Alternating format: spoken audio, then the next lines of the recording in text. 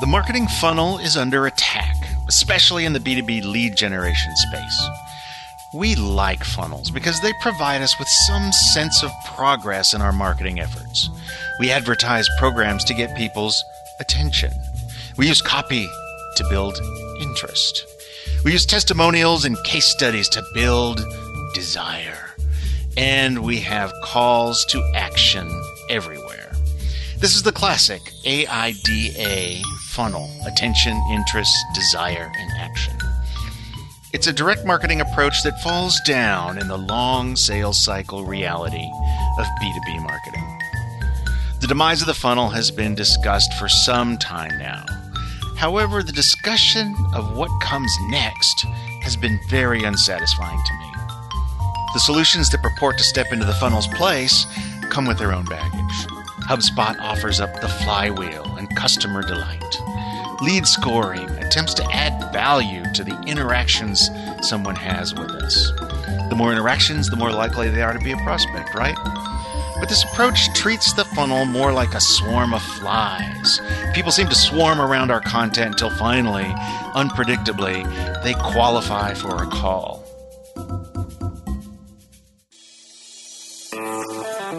Welcome to Intended Consequences, a podcast from Conversion Sciences.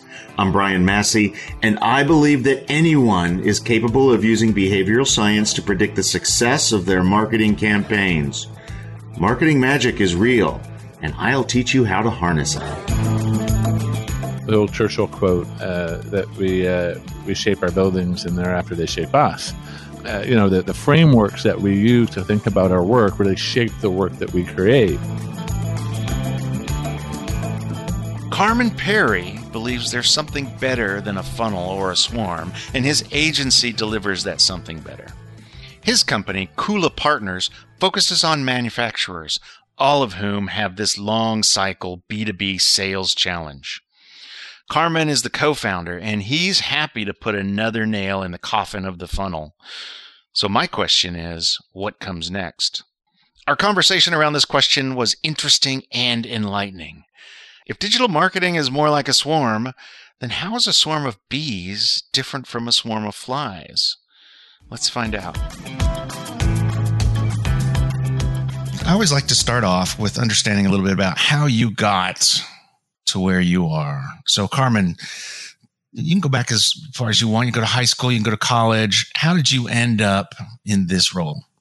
I always find it interesting when I'm asked that question, Brian, because it's one of those, like, it does beg the question, how far back do you go to find the defining point that kind of screwed you up, get you on this path? But I would say this. So I worked in a agency role, left kind of client-side marketing roles that I had early on in my career, and eventually came client or agency side, was vice president of social media for one of Canada's earliest social media agencies way back in those times. And then just continued to, evolve in my agency career to owning one and eventually narrowing a focus to manufacturers. But I will say, before all of that, kind of a weird aside, I was involved in politics. I ran to be a member of the Legislative Assembly when I was 23 and spent like a year or so just knocking on doors, doing door-to-door campaigning. And that was after a brief stint as being a chief of staff to a member of parliament here in Canada. So I found that I really think that was such a formative thing for me, because really, when else do you have the opportunity to just spend all day, every day, trying to sell only one thing, and that's yourself? Like, you're not trying to sell anything that you can't sell on price.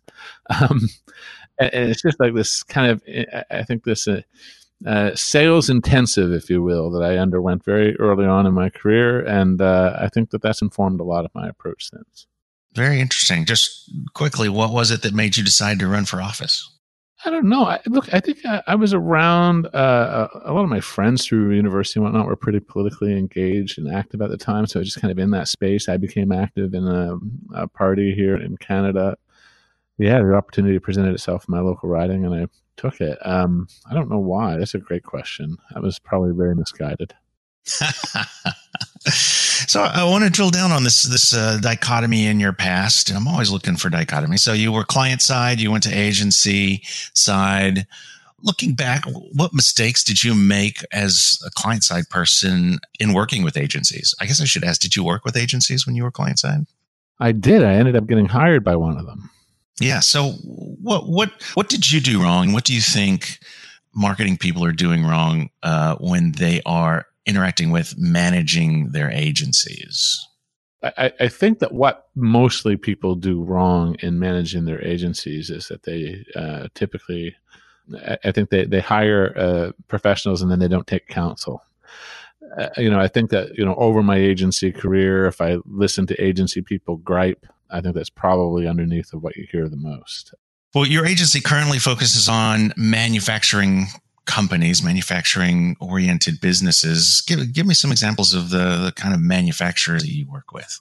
Yeah, so we principally work with kind of mid-sized, more industrial B2B manufacturers. So, for instance, we have clients in that manufacture fire suppression systems for buildings, like fire sprinklers and things of that sort. We have clients who manufacture motion sensors and other sensors that just go into a variety of other manufactured products or whatnot, through to flexible packaging manufacturers, et cetera. So it's kind of a pretty broad range. What's typically common amongst them is that there's a more complex B2B sales environment unfolding. Considered purchase, long sales cycle, multiple people involved in the decision. We've talked about it many a time. And yes, that is a well-tilled soil. Yeah. Sure. And we tend to lump, those sorts of sales into the lead generation bucket. So a certain percentage of our book is lead generation, and it generally falls into those sorts of things. And the thing that everyone is focused on in lead generation is the proverbial funnel. Now, you aren't a fan of the funnel. Do I have that right? Yeah. And I know that some people, I'm not the first one to think that this funnel might be a little screwy. So let's just kind of try to distinguish that, how I'm kind of viewing it maybe between, or what I don't like about it versus some other folks at a very high level. I think and many other folks have kind of, their disagreement with the funnel has kind of been around the notion of maybe things don't look quite that linear, or the notion that there's a customer delight kind of process and kind of a resale, if you will, that needs to happen. So say more about that. What do you mean by a resale?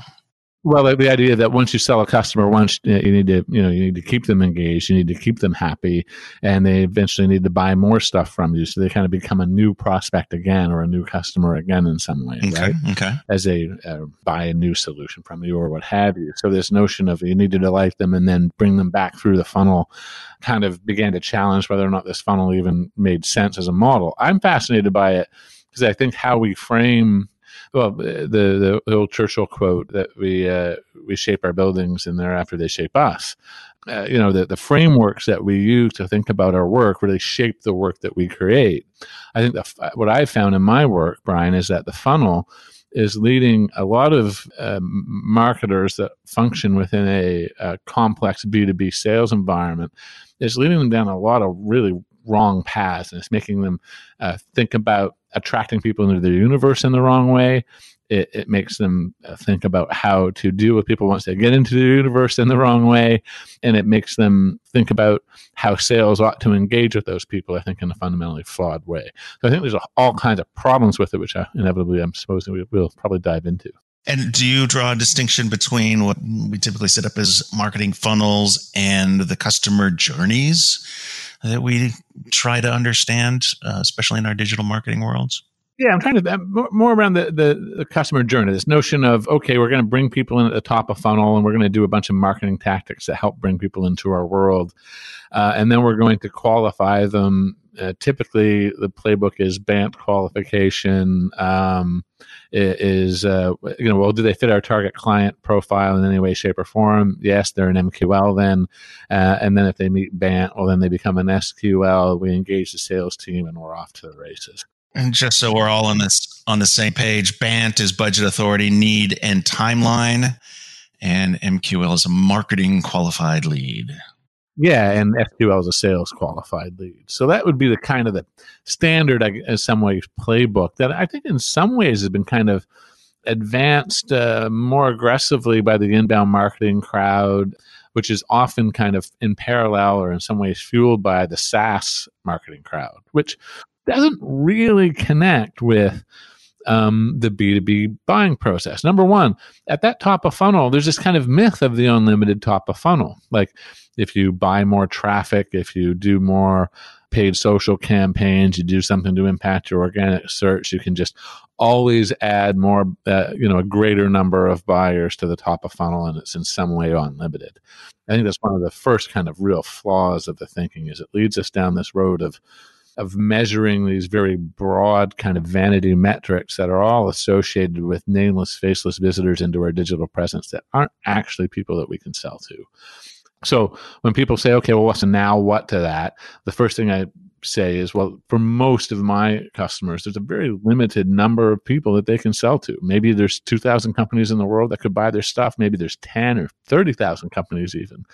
But that speaks to taking a more account-based approach to how you surround those target accounts and try to bring them into your universe, number one, rather than thinking about just paid and organic search tactics or what have you. And then beyond that, it ought to change how we measure the effectiveness of our digital presence, because if we're building it to attract this target account base, then we ought to be measuring its effectiveness just simply based upon how many of those people in those target accounts have we been able to convert and bring into our universe to actually get into a point where we can begin to enable their buying journey in a more meaningful way.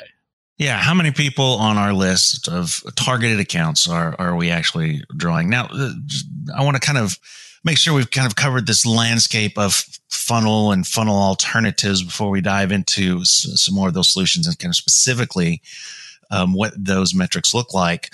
I think for a lot of folks, what they're really dealing with is what's more of a swarm. So you are using organic search, you're using paid search, you're using paid social on Facebook or on LinkedIn, and you're bringing everyone in, and you're kind of letting your offers, your lead magnets, the offers on the page that generate those initial leads, do whatever they're going to work, kind of filter through those things.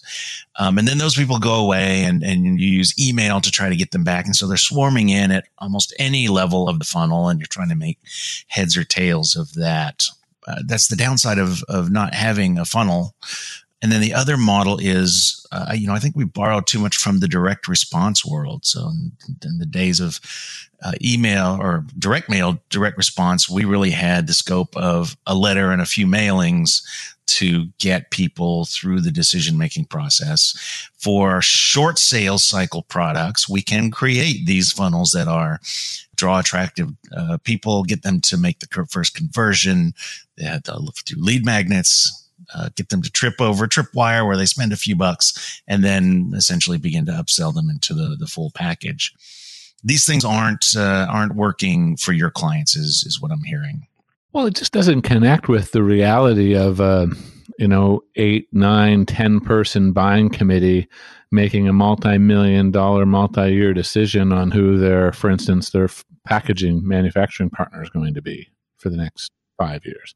And it's just not how that process unfolds. But I think your swarm is an interesting insight. And I'll take look, this could completely disintegrate into flames, Brian, but I can tell you're up for the try. Always. When you said swarm, it just got me thinking, because I've been trying to put a visual model to this, and that's trying to be helpful in some way without abstracting it or trying to be too cute by half. So I don't know if this will succeed or not. Let's try it. I have been trying to think of it more like a kind of, is it more like almost like a beehive in some way?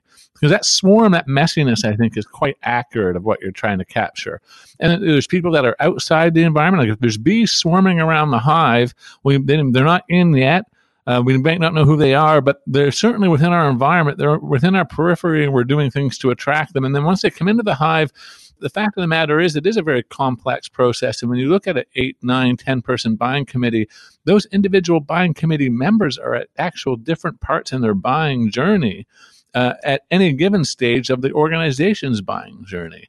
So I think it calls upon us to look away from these more linear tools like just applying a 5 email lead nurturing sequence to a new person that comes into our universe, but rather, and Gartner's doing a bunch of work on this around looking at what are the different types of interactive tools that we ought to be creating that can really serve as buyer enablement tools that kind of impact the various aspects of the journey, recognizing that those that different parts of that journey are being fulfilled at different times.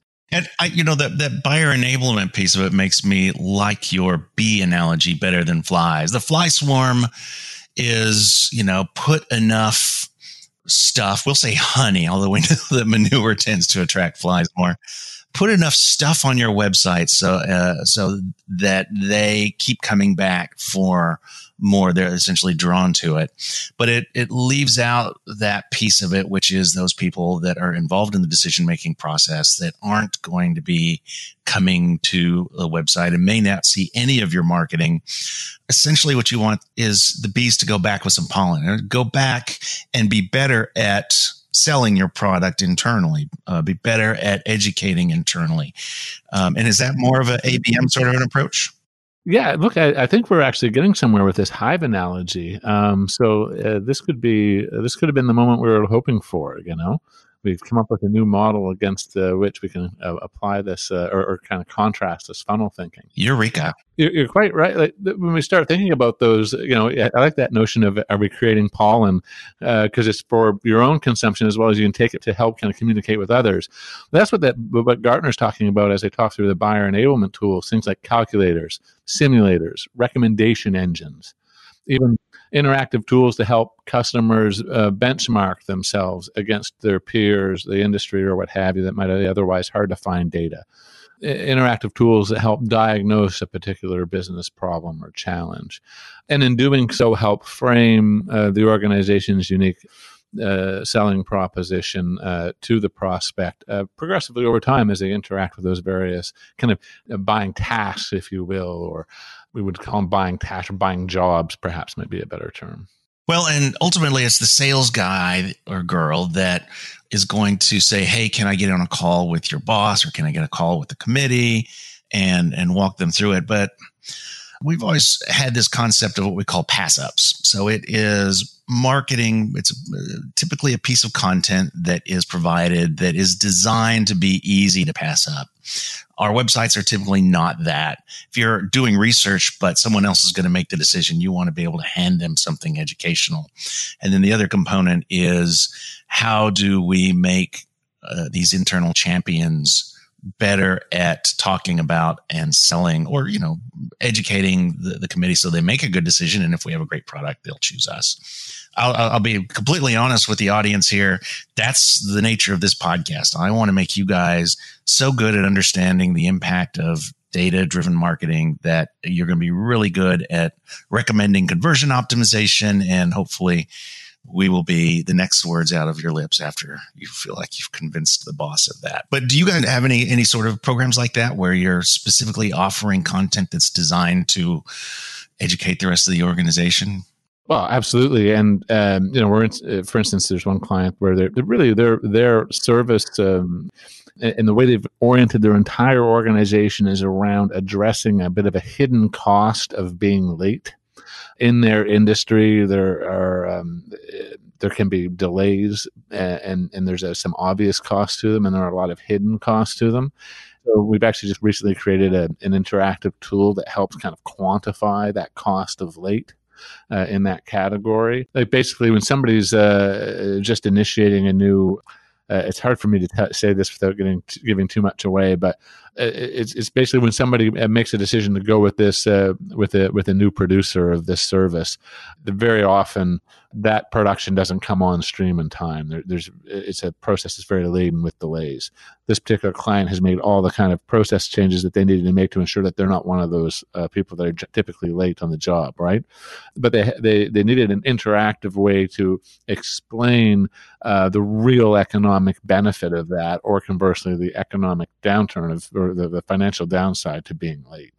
that helps educate the buyer that's going through that interactive process to really kind of think about their buying decision in a different way and give them a level of education. It's not so much a here, download this and you can print it off and then pass it up. But I do view it as a pass up of knowledge. You're essentially making the person that's interacting with this tool a little bit more, giving them the strategic points that they need to talk about. Trying to make them a better buyer. Yeah. And I think, are you also like tapping into fear here in this particular instance? I mean, it's the downside. That's a key part of that for sure. Yeah. Of that particular tactic, it is. I mean, it doesn't always have to be fear driven, but we know that fear is a powerful motivator. To talk a little bit about that, because we all hear about this in our communications. Should we be more positive? And the word aspirational is what I'm looking for. How do you decide when to focus on the fear side of the equation versus the aspirational? Is there any sort of formula you use?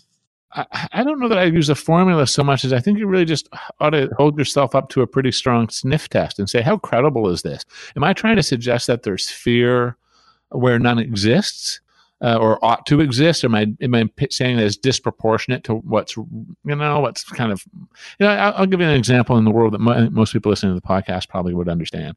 If you're managing a website today, the fact is accessibility is a big concern. We know that the Americans with Disabilities Act enables lawsuits, dominoes just in the news recently, around issues around accessibility. So it's a clear and present legal danger for many, many businesses.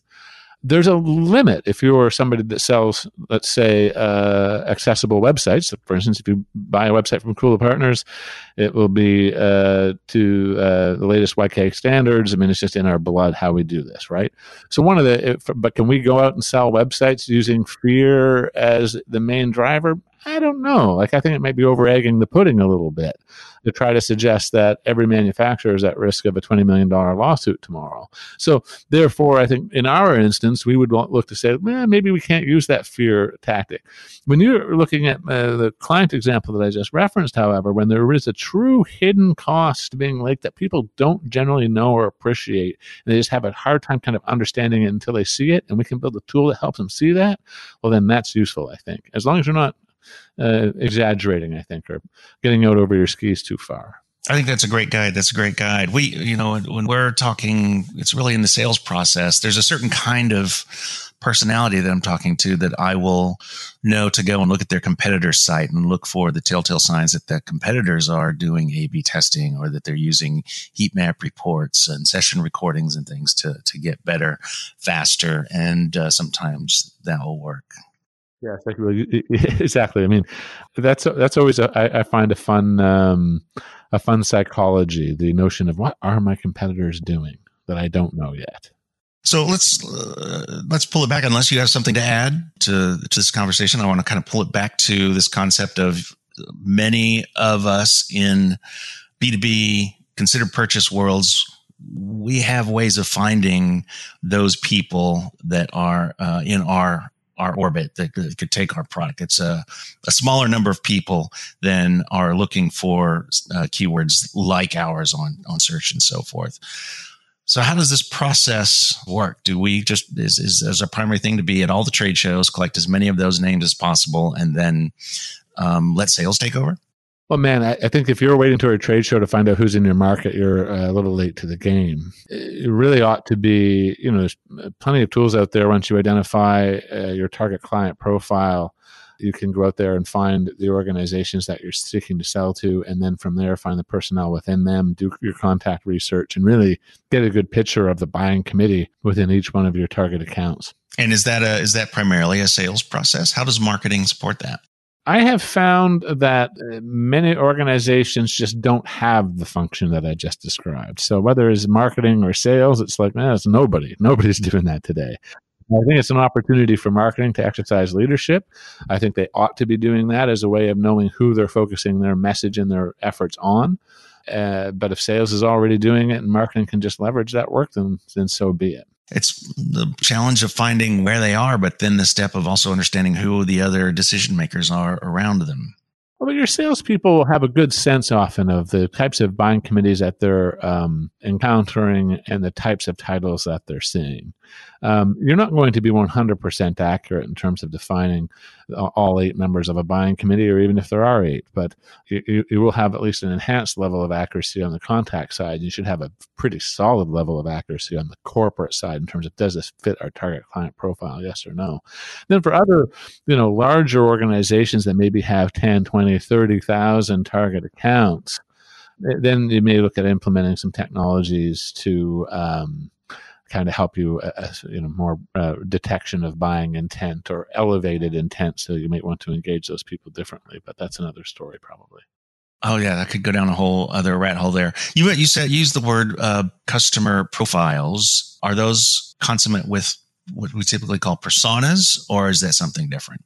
Okay, so it's one layer up from personas. Buyer personas are your psychographic, demographic bits of information and data points that let you know more about your buyer, and personify that buyer in a way that helps you create better content for them or do what have you in a more useful way. And I think we all know buyer personas are fairly handy.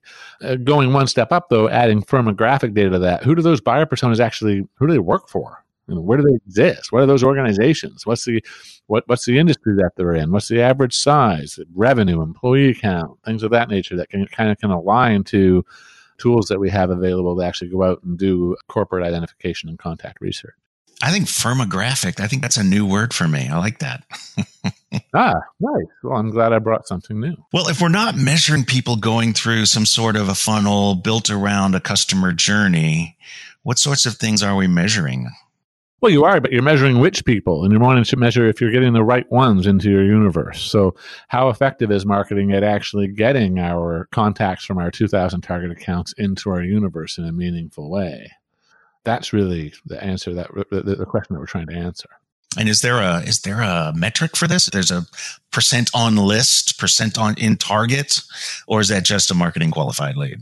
Well, everybody by definition that fits your target client profile and that you've kind of wrapped your arms around in your initial target identification process, those people by definition would be an MQL. That's why we kind of, I think, need to get the notion of marketing qualified lead out of our heads in some way, right? And just say our marketing's job is to get these targeted organizations and people into our universe. And then it's also to provide a number of tools that help enable that buying journey. That can be content driven in the purest sense, or more maybe we find, generally speaking, interactive content tools outperform kind of passive content tools. But nevertheless, think about what are you creating to help enable that buying journey, and how are you integrating your sales team members and the experts that oftentimes hide behind their sales team. How are you bringing them earlier into that buying journey process, exposing your prospects to them in a way that can help create some connectivity and some relationship build before there's actually a point where somebody's saying, press hard 3 copies, I want to buy something today. What kinds of content are you using? Are your clients using? Are you recommending to your clients to get these SMEs in the content, or to get these SMEs knowledge out to begin to educate your clients' prospects? We're currently working with somebody right now to actually look at launching a podcast that focused on their engineers. So 2 key team members from their engineering team. And how do we bring that expertise to bear and actually bring it up as a marketing asset? I think that's an interesting example of doing that. It's not necessarily SMEs, but it is a subject matter expert, but in, I guess, a more specific context. Well, so let's talk a little bit more about that. So podcasting in a B2B sale, it sounds like you're bullish on that, or is that just the nature of this particular marketplace that you're using this? I mean, whether we're talking about, again, different tactics, I think, will work for different people. There's lots of different ways that we can create to co-create content with customers using our subject matter experts. I mean, you could host panels, for instance, where you're doing the kind of peer exchange panels where they're facilitated by your subject matter experts, and you're bringing prospects together to talk about real problems that they share. but doing it in a way that drives pure learning and essentially just positions your subject matter expert as the narrator of the conversation. So, in some instances that would work great. In others, it doesn't fit because the number of people we need to connect with are too big or what have you, So I think tool selection will vary, but the method stays the same in that how do we bring these experts out from under the curtain, give them some connectivity with our prospects in a way that's meaningful to both of their lives. And I think that if you can crack that nut, then you're a ways down the road. Yeah, and everybody has their challenges. So if I was to kind of summarize what I'm hearing, there's two ways to go about this lead generation nut, and they're not exclusive, but one is behavioral based, where you're doing lead scoring and qualification based on people's behaviors. And in the digital realm, those are the most easy to measure. So it's number of how many papers are they downloading? How frequently are they visiting? Are they subscribing to any of your ongoing content? And you're scoring them or moving them through the funnel based on that behavior. Then there's research-based, where you go out and you take the time or hire somebody who can take the time to give you a list of the businesses and ideally the people within those businesses or the titles that this is your target list. And now I'm going to measure the effectiveness of any marketing, digital marketing, whatever, against its ability to fill out this list. Is that a fair assumption? Is that a fair dichotomy? That's an interesting way to look at it. And I would say that the behavior-based approaches, which would be maybe a little bit more traditional funnel think, if you will, are probably lend themselves more to like B2C environments, where the top of funnel is truly a bit more unlimited. But when you're talking about high cost of purchase, complex B2B sale, it probably choosing the other method that you described would be more appropriate, beginning to think of it through that Hive lens. Anything else around this process that our listeners, like if they say, okay, I agree with this, what should they do? What should be the next few steps when they finish the commute that they're on right now and get back to the office? Look, well, if you agree with this, then you need to start first things first with identify those target accounts and then begin to frame your marketing and sales efforts against them. So from there, begin to rethink your nurturing efforts through the lens of buyer enablement, understanding that it's not going to be a linear process and you're going to help multiple people answer multiple questions at multiple times. And then the next thing I would say, and just to end it there, would be to say to take the expertise out from behind the curtain and find ways to move those salespeople into an opportunity where they're gaining exposure to prospects sooner and developing relationships with them earlier. And do you have any favorite resources for doing the research to find these clients? Is it association sites? Where do you go to begin to build this list of target audience? Yeah, I mean, look, there's lots of even just contact tools like Zoom Info or whatever can you can begin to work your way through this using a lot of different tools. Data.com, I guess Data.com I think shut down now, but whatever the upcoming replacement of that might be. So yeah, I think lots of those tools out there that can assist you in wrapping your arms around those target client organizations. First things first, start with your firmographic information and ask yourself those hard questions that the tools use to categorize prospects. So how many employees in the organizations that we typically serve, typical revenue size and things of that sort, sectors, so that you can get really specific in your use of the tools. Will marketers get pushback when they come in and say, hey, we need to refocus here? And, we know that there are 5,000 entities that we're going after in the United States. Will they get pushback from CMOs that are like, well, that's the job. We're supposed to go find them, right? I think one interesting thing is, so they may get pushback. Some of it may be self-created though, right? Like they've, as a marketer, they've been talking about vanity metrics for a while now, and now they're kind of concerned that they might be speaking out of two sides of their mouth or something. But I would say, for most leaders in B2B organizations outside of the marketing function, they already have a sneaking suspicion that their world isn't unlimited. And they already think that it probably ought to be focused in a narrower way. And they probably are already suspicious of some of the bigger vanity metrics that can just spill out of a Google Analytics tool without any kind of context or meaning. So I think in some ways marketers will find themselves speaking a language in a B2B context that their organization increasingly understands better than the language they've been talking before. When you get back to the office, maybe you should develop a firmographic profile. What kinds of companies would actually buy your product? What are the titles of the people who research and influence solutions like yours? Who else in the company are weighing in on the decision? Then take a few of your internal experts to lunch. Some of them would love to help you create some content that makes your prospects better buyers of your product or service. Now, go science something.